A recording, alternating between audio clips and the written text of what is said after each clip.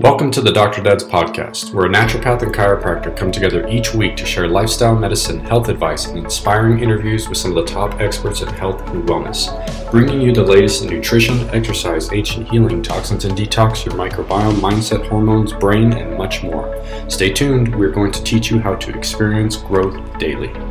Awesome. Hey everybody, Dr. Dad's coming at you. This is Dr. David Wardy. Dr. Nicholas, what's up, my man? Doing well, buddy. I tell you what, I'm so excited to talk to Dr. Gaitan again today. We had such an amazing conversation with him last time, and the world that we're in right now is just under so much crisis and fear and trauma and stress that it's conversations like we're about to have that are just so important for the times we're in and for our future. So yeah, I'm excited. Yeah, and for those, this is the second time Dr. Gaitan's joining us, so there's not that many people that we asked to come on twice. This guy's got a wealth of information and knowledge to share, and if you didn't hear his first episode, check out episode number 42, Child Behavioral Health. It is a great one. We're kind of moving on from that one last time, and we're going to get really into some of the new stuff that Dr. Gaitan is doing right now, and we're going to talk about an integrative approach to mental health. But real quick, again, I'm going to give a quick bio about Dr. Gaitan, and then we'll get into it. All right, man. So he's been a child psychiatrist in El Paso for over 12 years. He was born here in North Central El Paso. He went to UTEP, which is a local college here, in 1989 with honors and a bachelor's in science. And he received his MD, PhD in 1999 from the University of Texas Medical School at Houston with his PhD in neuropharmacology. And he completed his residency in adult psychiatry in 2003 from Emory University in Atlanta. He also completed a 3-year research-focused child fellowship from Emory in 2006. He has been published as an author in over 20 peer-reviewed journals and done many presentations locally and nationally. So, Doc, you're onto some pretty cool stuff right now. We're moving out into private practice, and I'm really excited to talk today about really the approach that you were wanting to bring to your private practice. And we're going to talk about the importance of why. It's really refreshing to hear this, but I want to hear your why of why this is so important that we take this approach now to mental health versus some of the things I think that industry or whatever you want to call it has been doing in the past. It's really refreshing to hear somebody that's moving outside of the box for these things and willing to kind of push the needle a little bit in a different direction to address the needs of all these people. Well, thank you for your time, guys.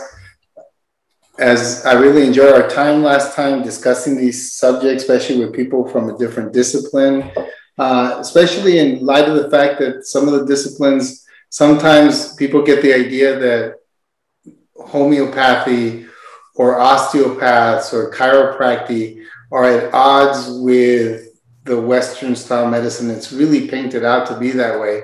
Whereas I think of all of us that are in these fields who really take their job seriously and think deeply about what they're doing, really consider themselves facilitators of healing. We're not experts that are going to tell people, this is what you have to do and it's going to work for sure. Those of us who do the best job at this are people who are willing to sit there and say, I have a lot of knowledge, specific knowledge about the things I'm knowledgeable about. You have a lot of knowledge about your life. And when we work together, we'll come out with a specific individual plan for you that'll help you reach healing in all kinds of phases, whether it's your body, whether it's your mind, whether it's your spirit, or whatever it is that we practice in. So the why of the reason I decided to go out into private practice comes from the fact that, I don't know if you guys remember, but I'm an inpatient psychiatrist. So as an inpatient psychiatrist, I'm kind of there to help take care of the people who are at their last end, who are wanting to kill themselves, hearing voices. Their brain and their mind, for lack of better terminology, is inflamed and going through all kinds of crisis processes that is going on. And my job there is to stabilize, to keep people from killing themselves, to keep people from hurting others. And so it's a very extreme place to be taking care of somebody. And I've been doing it for years, over a decade, and have hopefully made some dent in being able to help stabilize some people. But what I noticed is you go out to the outpatient setting, and whatever treatment philosophy, whatever did not transfer whatever little amount of time, because the insurances only give you about an average of 7 to 8 days to figure out what dose to put them on a medication to help them, what coping skills to try to get them to develop while they're there. And these are medications that don't even get their full effects until 2 to 4 weeks after you take the medication. So you're taking a best guess. Then you send them out there with no reinforcements back into the same environment. And therefore they bounce back. Needless to say, a lot of them bounce back and come back to you. And you don't really get to see a progression of your ideas. So I thought to myself, well, maybe it's time for me to go out there in the community, because I would look around and we have very few child psychiatrists here anyways. So I said, instead of complaining about the fact that there's nothing out there, why don't I develop something? So that was my first step. Why? Well, get out there and see if you can help patients continue to get better and continue to go from the I'm helping you not to drown. I think I gave you guys that analogy last time, that I'm just throwing a life raft out there for you not to drown. And now my why is, okay, now that you help them not drown, how do you develop a system that can teach them how to swim, that can teach them how to build a boat and navigate around their ocean? That's the analogy that I thought to myself. So now was the challenge of, that's the why. So get out here. And now the challenge is the how. So the why is to get out there and help in their healing process, going from a crisis all the way to health and whatever that idea of mental health really is. So that's why I created a private practice that goes out there. And my first idea is that, as we talked about last time, once you get away from the crisis period where you're keeping them from drowning, you're changing some of the chemistry in the brain, that's only to help initially. How somebody gets on the road back to health, automatically thought to myself and my team, we have to concentrate on the other things and not the medication. We have to concentrate. The whole world is telling them what's wrong with them. What are they doing wrong? We have to concentrate on the positive aspects and the things that will support the ability of the brain to heal itself, the ability of the body to heal itself, and then get out of its way. Once you get a good habit going and get everything going, you get out of its way. So automatically my brain went to, well, there needs to be more the holistic approach, because as we talked about last time, medications are only a small part of it, a small part of what we do and what we need to do to get somebody's mental health up. And so the basic core principles that I'm establishing my practice on kind of the how to take this holistic approach is to base it on 4 basic principles, which is our primary focus is to get people to eat better, sleep better, exercise on a regular basis, and then pick up some kind of mindfulness or prayer habit that they do over and over again to allow themselves to open themselves up to the healing energy of the universe, or if you prefer, the healing energy of God. If you get this as your core principle of every patient that you take care of, the medications will have a better chance of working, the therapy will have a better chance of working, the exercise will be able to do its job. And once you get all that up and running, then eventually you can peel off the medications and they can continue to be healthy and move forward. And that I don't want to leave any kind of treatment modality there on the table, because when you go out there, especially in the Latino culture, there's lots of people who like going to the curanderas. And then there's people who are afraid to tell you they're doing CBD oils and going to Juarez and getting IV and vitamins put in. Or that I don't want to tell you that I'm going to see a chiropractor, or that I'm going to go see somebody to help me with meditation techniques or yoga or whatever. And I'm like, no, bring that all to me, so I can help coordinate that care for you so that you can get the best out of all these options and create a treatment plan that's specifically going to help you in your situation. That's beautiful. I mean, I love how you spoke to just, life and reality for so many people stuck in a conventional model, which is a really important model to have in place. People have to have a place to go. They need a place to be able to receive that life raft, as you said. And I can't change a habit personally, and I feel like I'm taking care of myself really, really well. But I know that I'll slip up in 7 days, whether it's a new exercise regimen and what have you. And to think that these people who are so challenged, so struggling, so emotionally, fragmented, and probably don't have the community support, don't have the education, obviously, to think that you're going to solve a problem in 7 days, it's absolutely erroneous. And so to think that, what you're doing in this graduation of your own career is just absolutely vital and necessary for the people and the patients that you work with. So I'm happy to hear that you're shifting gears, and no doubt it's born out of frustration and recognizing what doesn't work. So, I really commend you for someone with your credibility, your experience, to really step out, in ahead of the pack, so to speak, compared to the peers that I'm sure that you're around, to see that there's a system that's broken, or it serves a purpose, but there's so much more that's needed. So I'm happy to be continuing this conversation with you on this topic. Thank you. Well, the beautiful thing, man, like you're saying, Nick, is like you saw a need, right? Like, I mean, a decade of spending with these people that are on that edge, right? And trying to keep them off the edge. You're like, man, we got to like have a follow through here, right? And I love the way you're outside the box. I think just in your overall thinking of like, man, like how many people have good mental health even when we aren't on the edge, when we don't sleep well, eat well, right? Move well, and do all these things. So let's dive into MENTE, behavioral health, and talk to me a little bit about what kind of people you're seeing, and then what's that looking like as you're rolling it out, man, as you're trying to get this process going. And I think it's the same as you would in any city, anybody who's trying to establish a psychiatric practice, child psychiatry practice. I'm also seeing adults as well. And of course, we're seeing the gamut all the way through from people who are just coming in, referred from the community, that are just dealing with everyday depression or anxiety. Of course, I say everyday depression, anxiety, but we all know how debilitating that can be. So mild forms of depression, anxiety. So I'm seeing healthier patients with a little bit more support structure, but at the same time, there are also depression and anxiety in people who have problems meeting Maslow's hierarchy of needs because they're so poor. And they grow up around trauma. So then you have PTSD.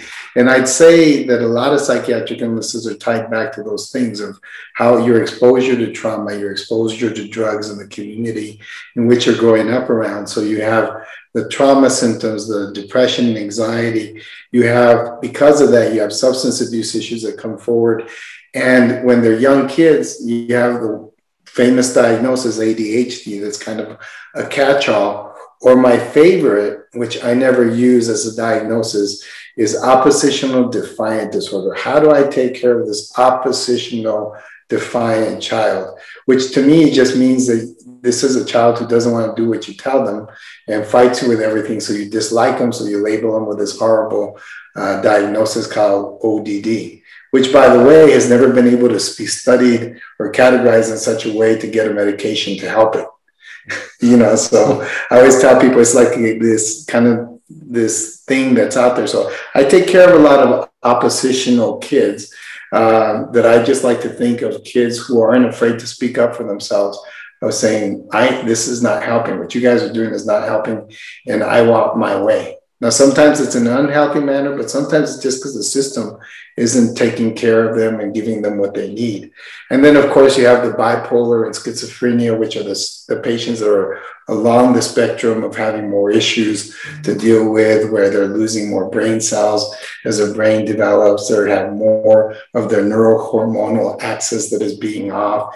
Even the way the brain is wired is off in these patients, occasional OCD. So I'm running the gamut of everywhere. And we just barely started, and God bless the community of El Paso. It's been very exciting, but it's been very scary because in 4.5 months, we're already at 450 patients. So it goes to show the need of the community. But when you're trying to establish a new culture and a new way of approaching mental health, you got to really have a lot of clamp on the quality control. And so growing with our community is going to be quite a challenge as well. So that everybody who works for me understands the basic principles of what we're doing, says the exact same things, and learns my philosophy of the way you approach things, the simple psychopharmacology I talked to you guys about last time, one medication at a time, all that kind of stuff, push the dose, all those kinds of things. Everybody's got to be able to talk about. Everybody's got to be able to say what I think depression is, what I think bipolar is, because too often in local communities, you have a bunch of independent practitioners, not all practicing the same philosophy. So everybody has their own ideas, and they come from a hierarchy of I know best.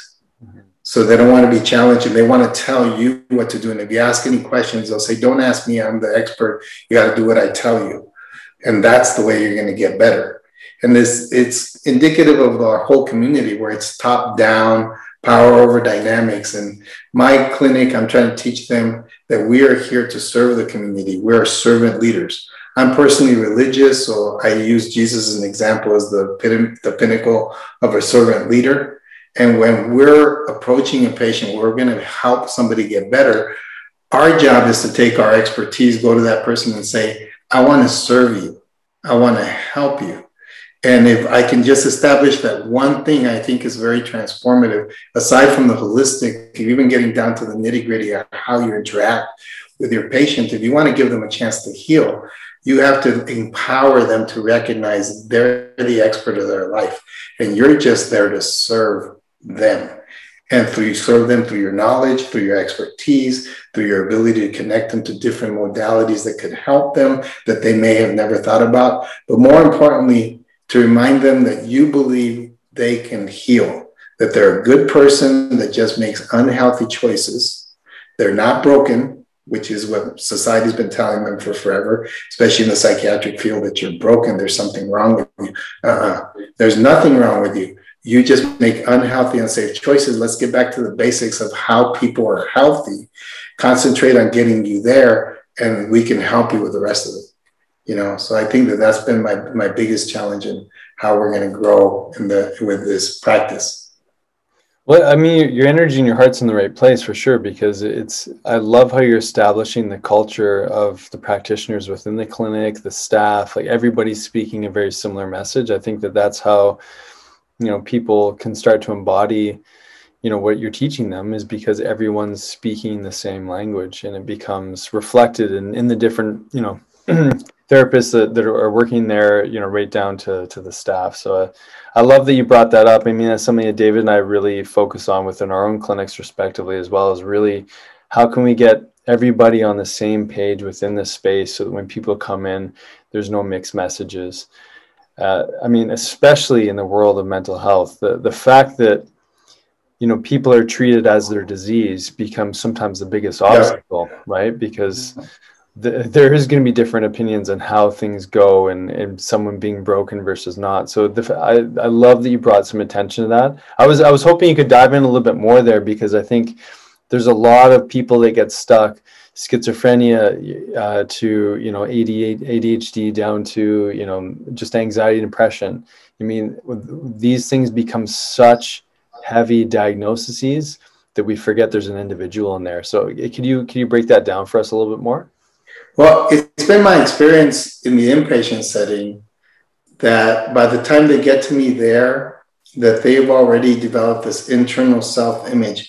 I notice right across the board when you start talking to patients about self-care, self-love, self-acceptance, that they all had very little self-esteem. They all saw themselves as something being wrong with them, because that's what society's been telling them, that there's something wrong with them.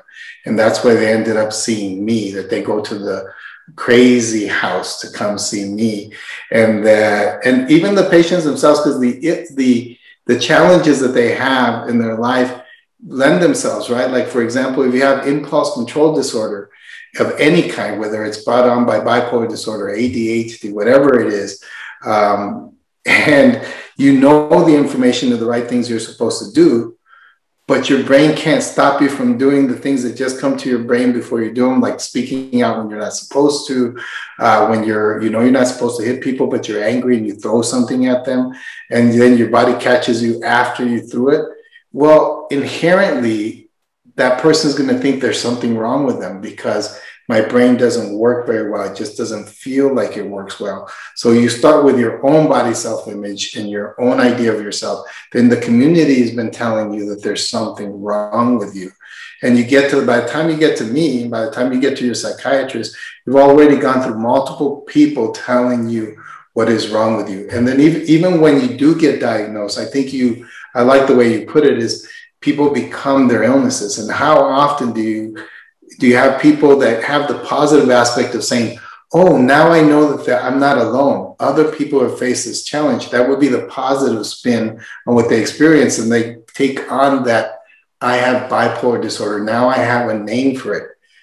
That could be a very positive thing, but I also find that there's a pitfall in that you may not feel alone anymore, but then you become your illness. And people will sit there and say, yeah, but I'm this way because I have bipolar disorder and I don't have any control over it. I am that illness. And I think that that's one of the places that I see it all the time. I see it, even with a kid, one of the things when you give them medication for the neurological condition of ADHD, and all of a sudden they can think things through and they're acting differently, they tell me, I don't like who I am now. And this is not me. This is not my personality.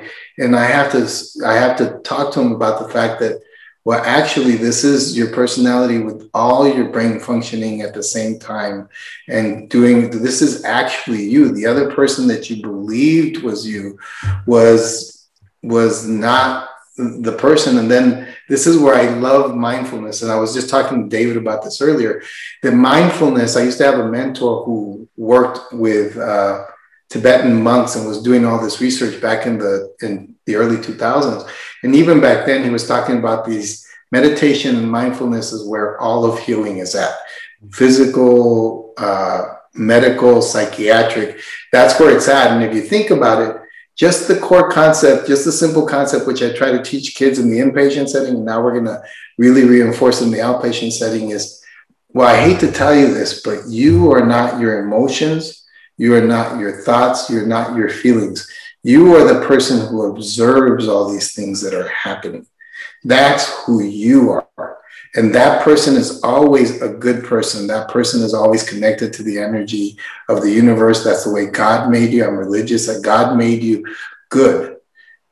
Everything else gets in the way. Your thoughts, your emotions, your feelings. So anything that you can do, whether it's prayer and mindfulness, which are to me at the core of being able to change somebody's view of themselves into this more positive look, it really, that is at the core of healing. Because first, if you don't think you're a good person and you don't believe in yourself and you think you're broken, that's going to be the biggest barrier to any kind of healing, that medications, therapy, chiropractic, neurobehavioral feedback, meditation, anything that you could try to do, nothing's going to work until you get that person to actually realize that one basic fact. Well, and the power of belief, right? How powerful is that? One of my big hangups, I mean, you talk about this, and this isn't to knock on, I mean, all doctors probably have made this mistake at one time or another, where we plant these seeds with our patients, right? We probably don't think of when we say certain things, it's going to have an effect on the patient, but some of these patients take on what we say as gold, and then it can completely change the perception of an individual of how they see their reality, right? So you're talking about somebody's mental health when they take on their diagnosis as, oh, that's me. I mean, I remember my brother growing up, he struggled horribly with ADD, ADHD, right? And he was in and out of therapists his whole childhood, all the way through his teenage years. And I think by the time he was a teenager, he had so many therapists pretty much tell my parents or him that, like, oh, your kid's just dysfunctional. He has ADHD and he has impulse behavior issues. And my brother I think he finally got to a place where he had heard so many times that he just kind of gave up and thought, well, I'm broken. I might as well just live my life with whatever I have in the tank, with how I'm made, right? And you said something very important right now. You tell them you are not that person. You are the person observing those things. And I mean, that's so powerful to hear when you've already been given this label of thinking that's how you are, right?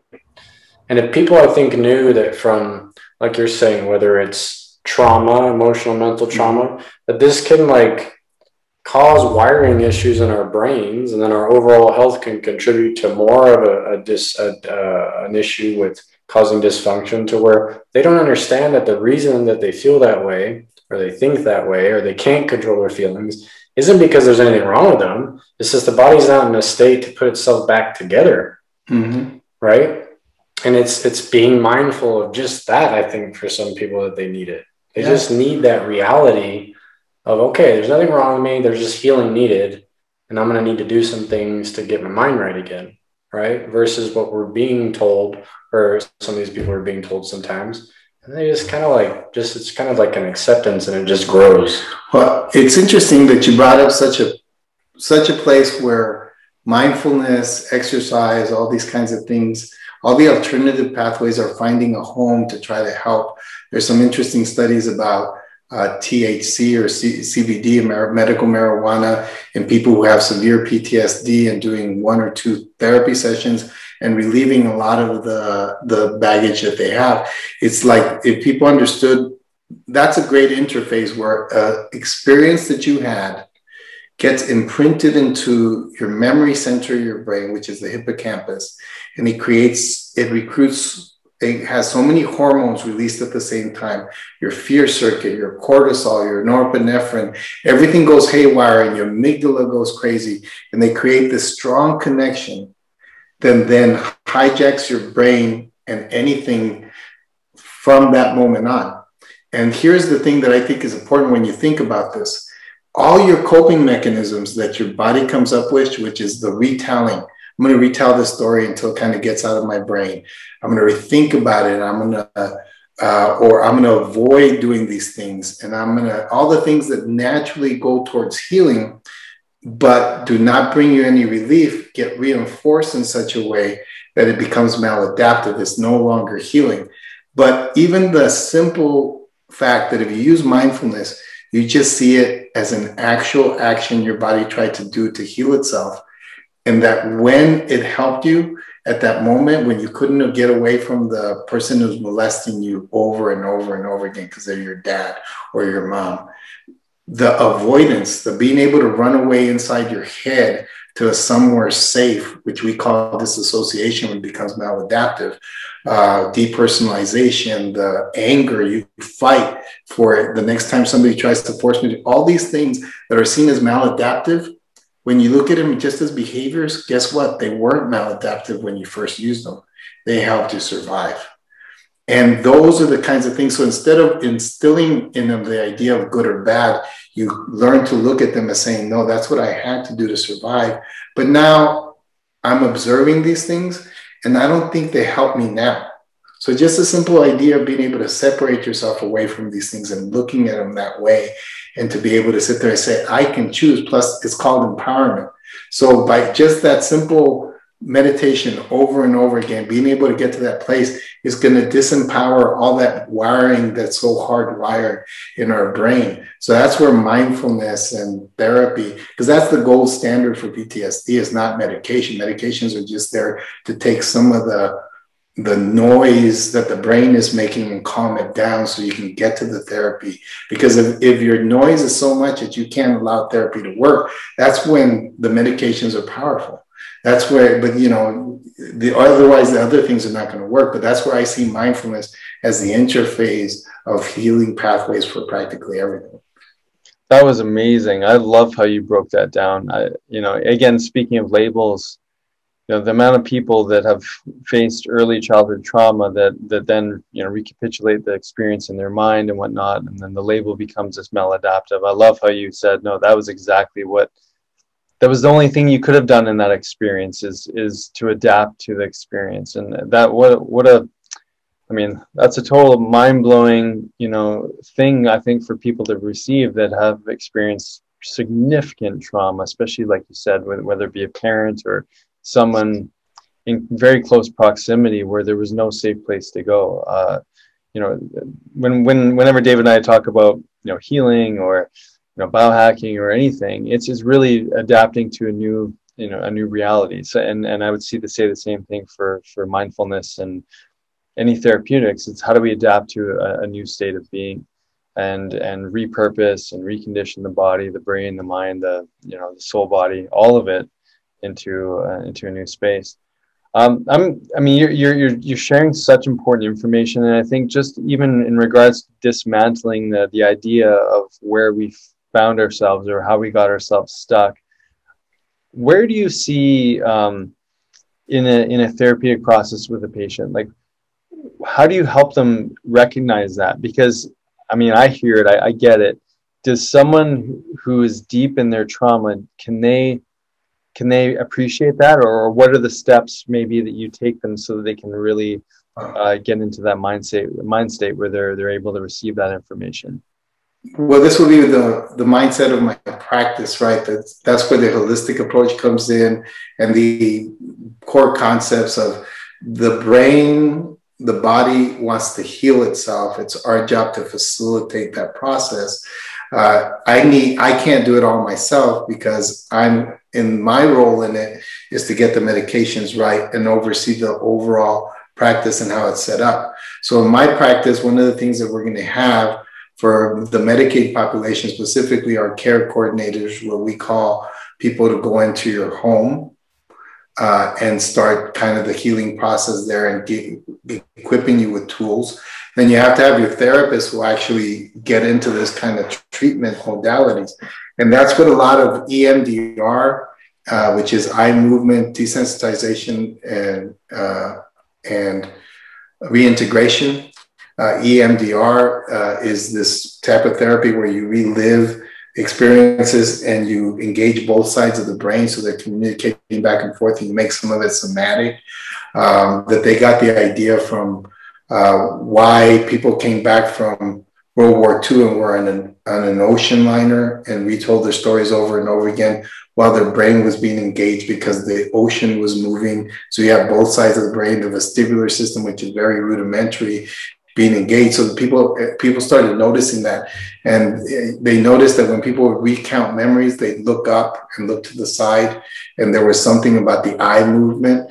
So they started coming up with these concepts of how do you integrate the body into this type of, and with PTSD is very important. And I think I like this as an example. Obviously, it works for all psychiatric illnesses because in PTSD, we've come to recognize that there's a fallacy in Western philosophy of medicine. That in the Western philosophy of medicine, they tend to, and the way I was taught, you tend to think of the body, you tend to think of the mind. And yes, there is integration, but you tend to think of the mind as separate. You have neurologists that specialize just on the mind. You have these people who specialize in different parts of the bodies. And it's important and it's powerful for people to be experts in all these areas. However, they are not separate.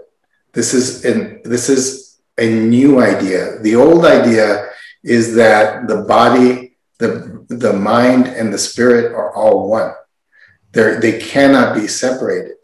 And so therefore, in PTSD, that brought it to us through research where you're looking at it, and any treatment modality that you did that does not bring somatic stuff into it, and where your body holds memories and you don't recognize those concepts, you're going to have a hard time treating PTSD, because when you bring back those memories that hijack, everything comes back with clarity. All the sensations, all the smells, all the feelings that you had in your body, they get brought back up.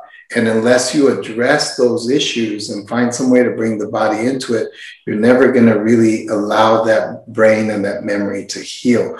So you have different treatment modalities, treatment-focused CBT, EMDR, all the kinds of things that you can do, cognitive behavioral therapy, where it's all getting into the concept that it's all one together. And I think that has the best chance of treating the overall illness. So my job is to oversee that, and it's still in my practice that it goes all the way through so the therapist can work in one of these treatment modalities. And I think the real healing energy, part of the reason I got out there too, is I looked at all the other clinics that are doing, and they send their least trained individuals that just have a bachelor's in psychology with a bunch of manuals, and they say, go out there and spend time with the patient. And it's their job to try to help them the most. And I sat there and said, this is ridiculous, because that is the person who's going to do the most amount of healing, how they interact with this family, what they're saying to them, how they get in there. So my vision was like, well, why don't I think of those people as the shamans who, when the Native Americans used to say, we're having a medical issue, the shaman would go live with you for a week, right? And then after the week, he'd give you some advice. He'd sit there and say, you got to treat your husband better, and you got to cut back on these kinds of things that you're feeding your child. And you guys have to get out together and go exercise some more. And they're like, well, what are you going to do about the headache? Well, yes, this is what we're doing about the headache. And when I saw the vision of how I want to use these targeted, even what they call them targeted case managers and rehab workers, I'm calling them care coordinators. And I'm telling them their job is to go in there and get in there with them and say, I want to empower you to help you heal yourselves. And so at the end, even that whole concept of getting to them and saying, I'm empowering you, will be helpful for somebody who's been traumatized, who feels powerless with their lives, and they've embodied, no, but I have PTSD.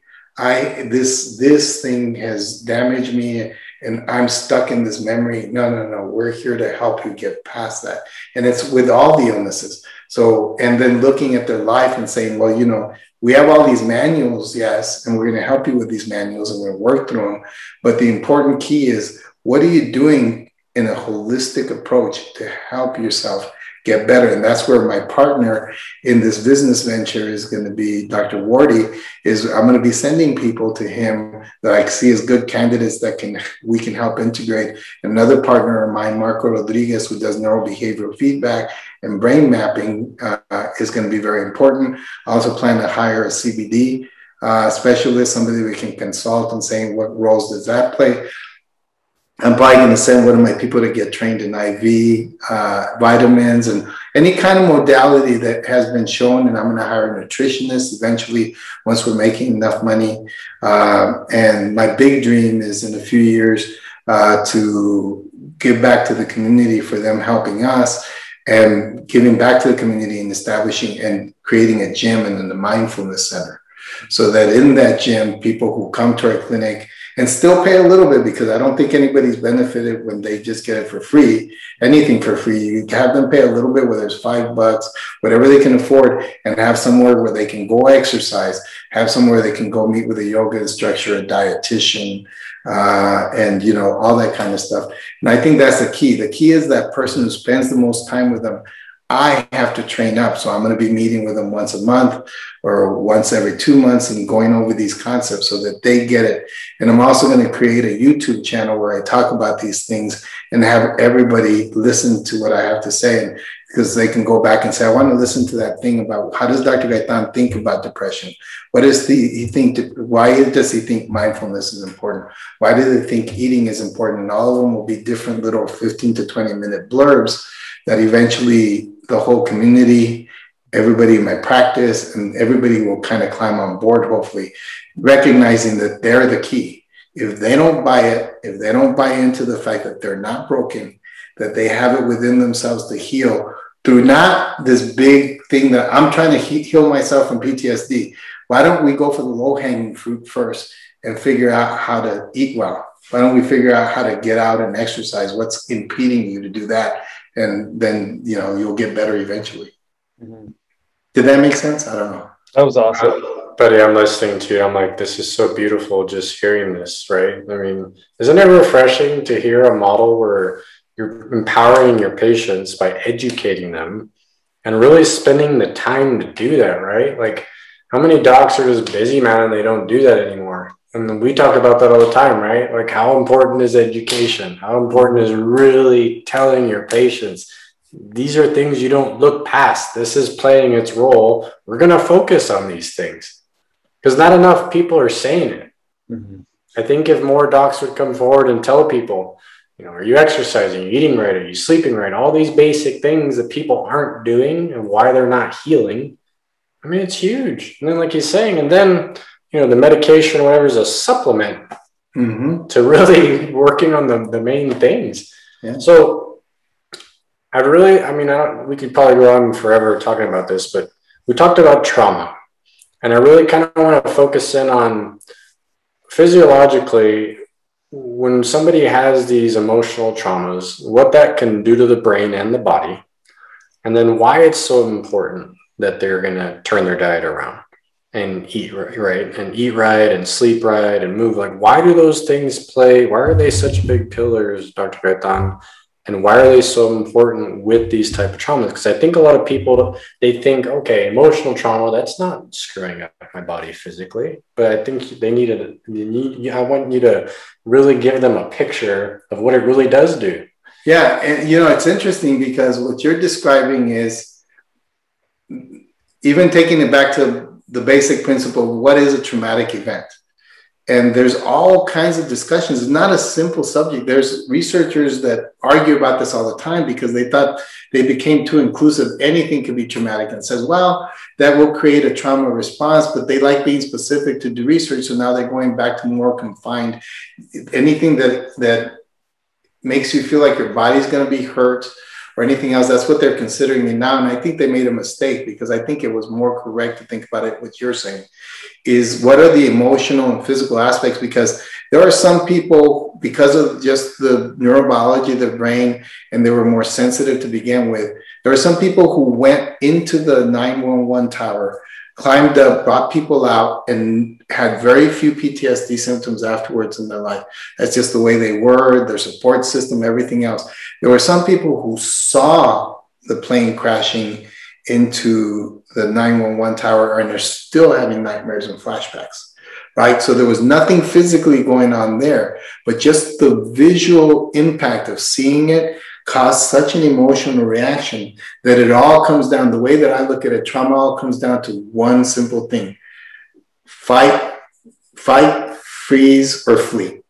That basic hardwired mechanism that's in our body with some of the oldest brain structures that we have. As soon as we get that fear that something bad's going to happen to me, whether it's imagined, you imagined it, whether it's verbal words, whether it's something physical, whatever it is, it sets off that part of your brain, and all of a sudden your brain is flooded with cortisol. All of a sudden your brain is flooded with norepinephrine, all these chemicals that make you at that moment more alert, more ready to fight, more ready to freeze. And most of us freeze. We don't fight. And some of us run away, because fighting and running away are kind of the same thing. They're action-based responses, versus freezing, which is I'm going to pretend I'm dead and maybe the big scary monster will leave me alone. But they're all basic and hardwired into us.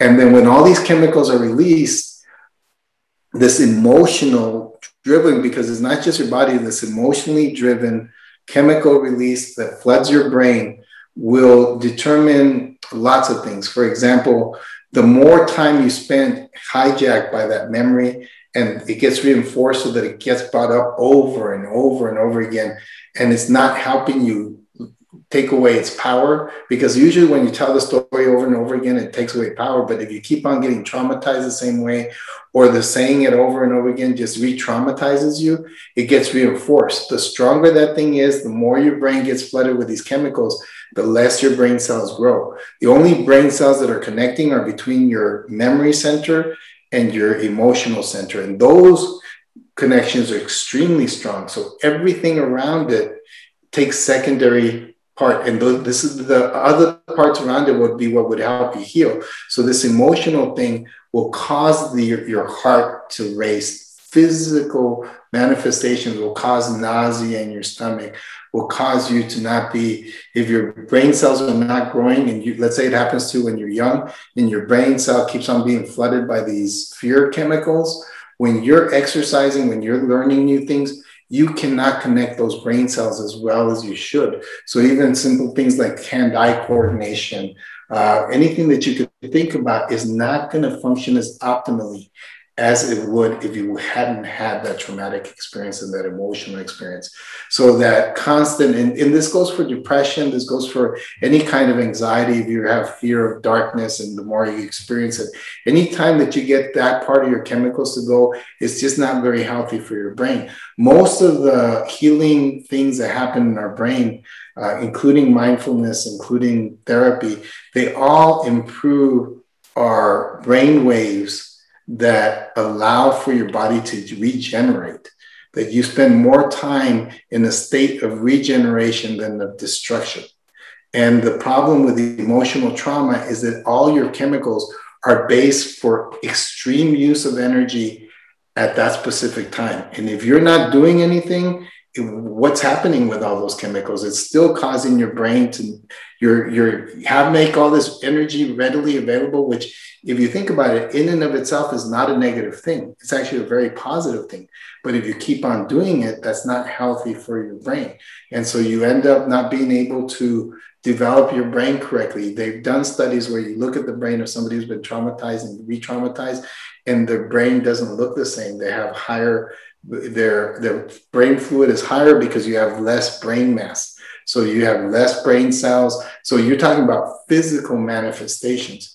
And then when you have physical manifestations, it's going to affect all your outer body as well. And like I said before, you cannot separate emotion from your body, from your mind, from your spirit. It's all together. And spirit, for those of you who are not religious, you can access your spirit as what you would call your chakras through your meditation, the universal energy that you guys talk about. That's, to me, I call it God. You guys call it whatever you want. But those are the kinds of things that I'm talking about, that any emotional trauma can hijack the brain and create states that will not allow you to grow the right connections that can help your brain to grow and to heal and to be healthy. Beautifully said, right? Yeah, amazing. I love how you're supporting a conversation that, for people who are, religious or not, and creating, connections between the two, which I think is really helpful. Your message is very clear and easily to digest. So I really appreciate how you're communicating that. I also love how you're speaking to the fact that, we have to be able to feel, our pain. We have to be able to integrate it. I think there's a gap, maybe it's in certain therapies, or maybe people just decide they're going to do their own work without any guidance. But I think there's a huge amount of value in having someone usher and serve someone going through that experience of integration, because it is absolutely important to integrate what it is you're feeling. But as you said before, like the problem is that we keep recapitulating that same story, and we keep finding ourselves in the pain of that trauma. This is honestly where I think when people are tuned into this conversation, this is where we need help. Like we're master nutrition, biohacking, and physiology, and all these things. We all have our own little expertise. The person who went through the trauma knows their trauma really well, but they don't always know how to get on the other side of it. And what I really want to say with this dialogue here is that it's okay to ask for help. We don't know how to do it all, but having someone such as you, Dr. Gaitan, who can bring all these challenging concepts together, these challenging diagnoses, and realize that there's a way through and there's a way for healing and a way to rewrite the story of that trauma so it's not so locked in the physiology. So I'd love to hear you kind of speak on that piece a little bit, because I think it's a sort of a nice way to help people recognize that you don't have to do this alone. It's interesting because when to ask for help, right, is because what I mentioned a little bit earlier, our brain tries to heal naturally. When you become depressed, when you're having problems with ADHD, we create our own little stories around why I'm doing what I'm doing. Sometimes it's negative, where I'm broken. Sometimes it's everybody else's fault. You just create some kind of story that'll help you deal with your emotions around the subject. When it's trauma, which is, we're going there because it's probably the biggest thing that we can concentrate on, but it could be depression, it could be ADHD, it could be any of this. When you have a challenge that comes into your life, with trauma being the one that's probably the easiest to grapple with, you're going to come up with your own ways to deal with it. And at the beginning, it might have been healthy for you to run away into your own la la land and to fight or to fight back so the person left you alone.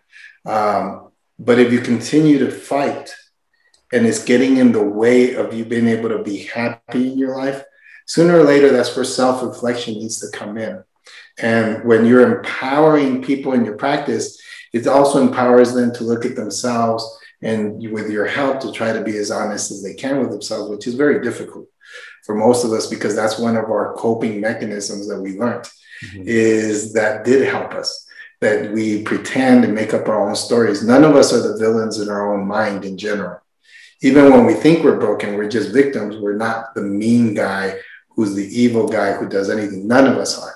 So therefore, it's hard to convince people to be able to be honest with themselves. But if you can, then there's a point where you sit there and say, what I am doing is not working and is not helping me and is getting in the way of me. And usually this is where the connection is important, because if you isolate and put yourself on an island, then nobody can challenge you on what's going on. But if you seek connection and the connection with others is impeded and challenged because of the things you do over and over again, which is essentially, it could be because of depression. It could be because of bipolar disorder. You define yourself by those things. I am depressed. I am bipolar. I am borderline personality disorder. I have ADHD. And if you want to deal with me, you're just going to have to put up with that. Well, no, that's just you staying in your own story. The question becomes, how willing are you to be honest with yourself to sit there and say, I need a little bit of help and I can't do this on my own, the first important step. And then when you reach out, who are you going to reach out to? What are you going to do? Because I think we've talked about this before. Part of the problem in psychiatry is I think that most people go to psychiatry for the magic bullet, and they'll come to you guys for that too. We talked about that last time, where they go to you guys and say, hey, you adjusted me and why isn't my life better? Yeah. Well, have you been doing your exercises, your stretches, your, everything that I asked you to do? Have you been watching your diet? Have you been watching it? No, they don't do that. So therefore they get realigned again. Well, it's the exact same thing in psychiatry, right? They want that magic bullet of the medication. That's the first thing I tell patients. These are not magic pills. The only thing I'm giving you is a medication that'll help you think about things before you do them. I'm giving you a medication that's going to help you clamp down when your emotional centers go haywire, your anger center goes haywire.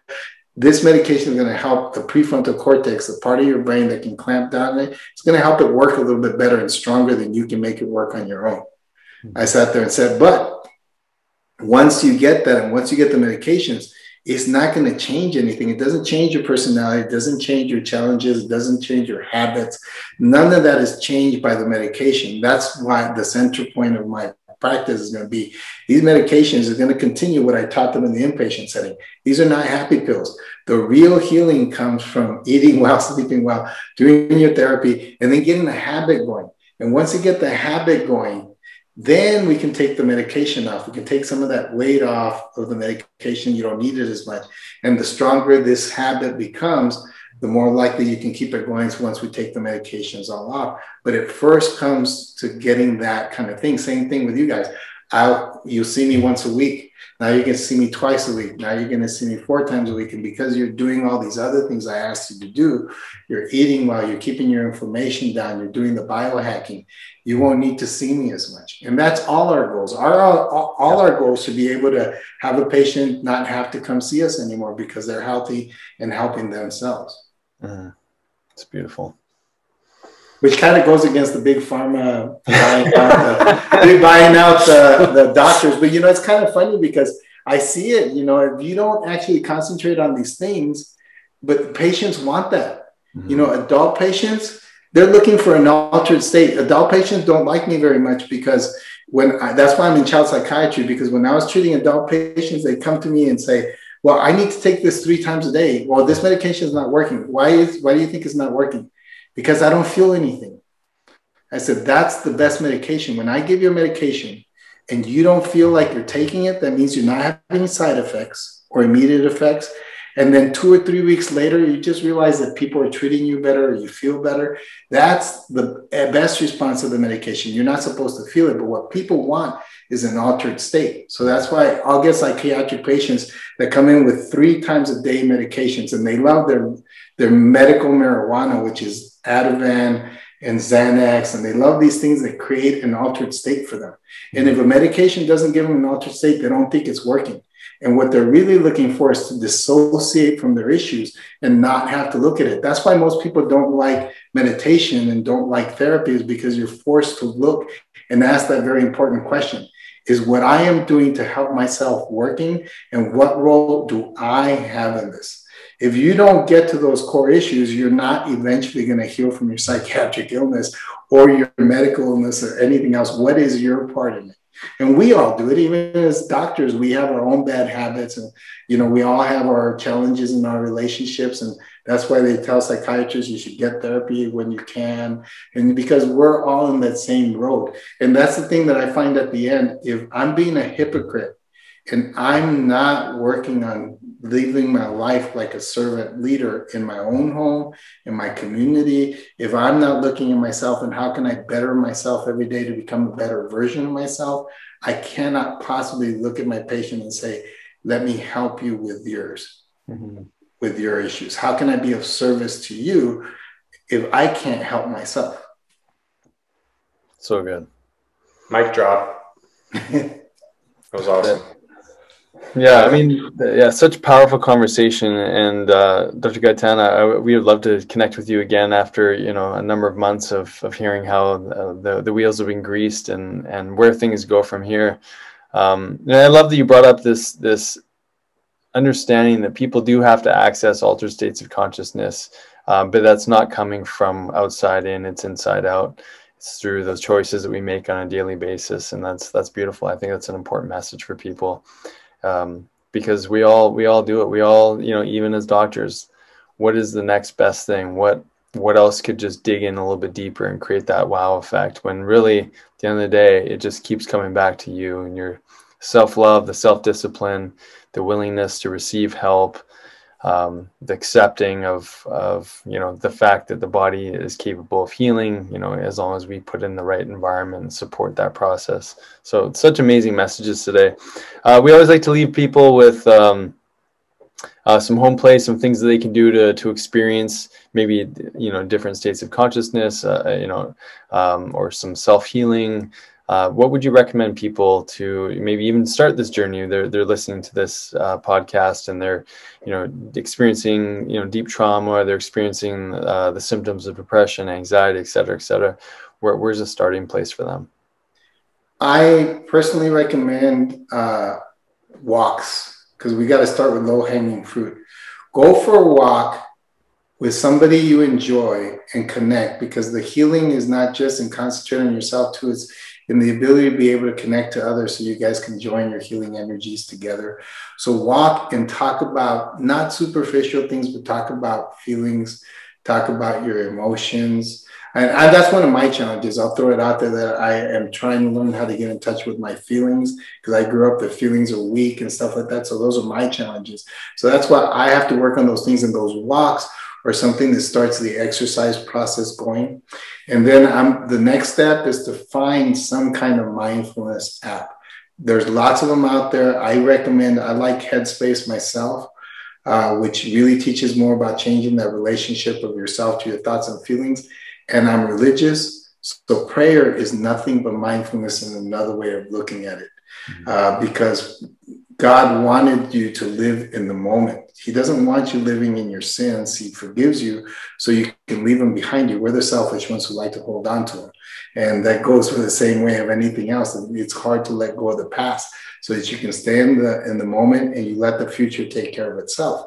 So just the process of true prayer, at least once a day or twice a day, or a mindfulness app once a day or twice a day, and going for a walk. If you do those three things, or those two things, one of the combination of the two things, because I think at the end, you have to also look outside yourself. You look inward, but you look inward to connect that energy, that healing grace that is God's Holy Spirit, or the universal, what's that guy that you say is putting out the quantum field theory? Dr. Joe Dispenza. That's it. Joe Dispenza talks about, I was watching it in his waiting room, that quantum field that, that's where the healing energy and anything is possible.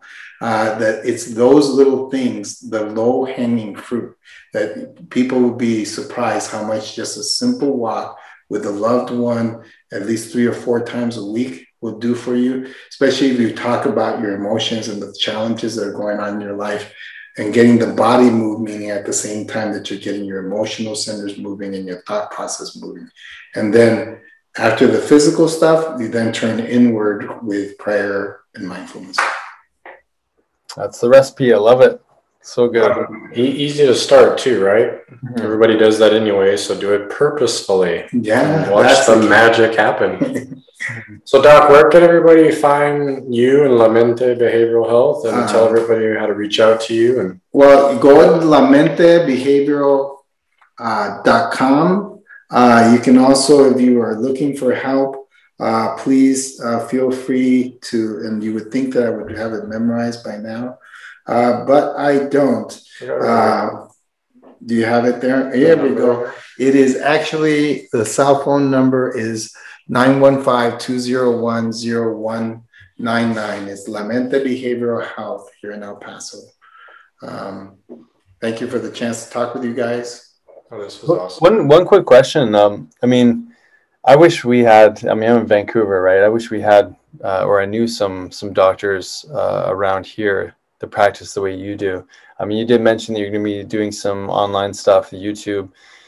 Is there any way that, people can access you through, telemedicine or Zoom or anything like that? This is something that we just barely started the practice. So right now it's proof of concept. So I'm concentrating very strong on the inward, making it work. Yeah. And then I'm going to hire somebody to help me kind of do what you guys do here and ask some questions. And we'll have once I do that, I'll forward it to David, and then they can, put my YouTube channel out there and things like that. Because I think that's going to be a big key in the cultural change, is the ability to have a platform in which I can say these things over and over again. More importantly, have people ask specific questions, and then it can, because, people may not think so, but an hour is a very short amount of time to talk about the kind of things that we're talking about. Mm-hmm. And so eventually I think, there'll be hours and hours of things that people can look at, and hopefully we'll help them. And this is proof of concept. I have this vision. And I just pray every day that, like you're saying, the observable, I want the quantum fields to collapse into this practice that I'm inspiring my people to make come true. Because I'm only going to be as good as the people who interact with the moment to moment, and making sure that they are saying the exact same thing that I'm saying. And that even if they're not, that eventually I do build this YouTube channel where people can go and look at it and hear it over and over again, because it's just a message you need to hear, and you need to say it over and over again to make it true. Yeah, so good. Thank you so much, Doc. David, always a pleasure seeing you too, buddy. And look forward to getting feedback from the people that are tuning in. Like we said at the beginning, it's not every day where you get to hear psychiatrists, a PhD talk in a very holistic way, where we're basically all are welcome. You're embracing the conventional model, but integrating and evolving the inpatient to this private practice, which is so necessary, because it's not all going to be done in a week or 1 or 2 days. So thank you. Just a plug for a possible future show, because I think this was a very cerebral broadcast. I think what will be really interesting is maybe a year and a half from now, when we have some patients in common between Marco, who's doing the neurobehavioral feedback, David, who's taking care of the chiropractic, and myself, that we come back with 2 or 3 case studies where we actually talk about how our roles were in making this kind of vision come true, and to give people an example of this is the way a truly integrated healthcare delivery system can work, where you're not differentiating between any of these things, and how all these things can come together and help would be a good follow-up. It's amazing. It's in the quantum realm right now. It's going to collapse in a year's time. We're going to have that very conversation. I look forward to it. Sounds good. All right, guys, take care. Thanks for listening. If you enjoyed today's podcast, please be sure to subscribe to the Dr. Dads and share with your family and friends. You can also follow and interact with Dr. Nick and Dr. David on Facebook and Instagram for a daily dose of inspiration and the latest in health and wellness. Be well.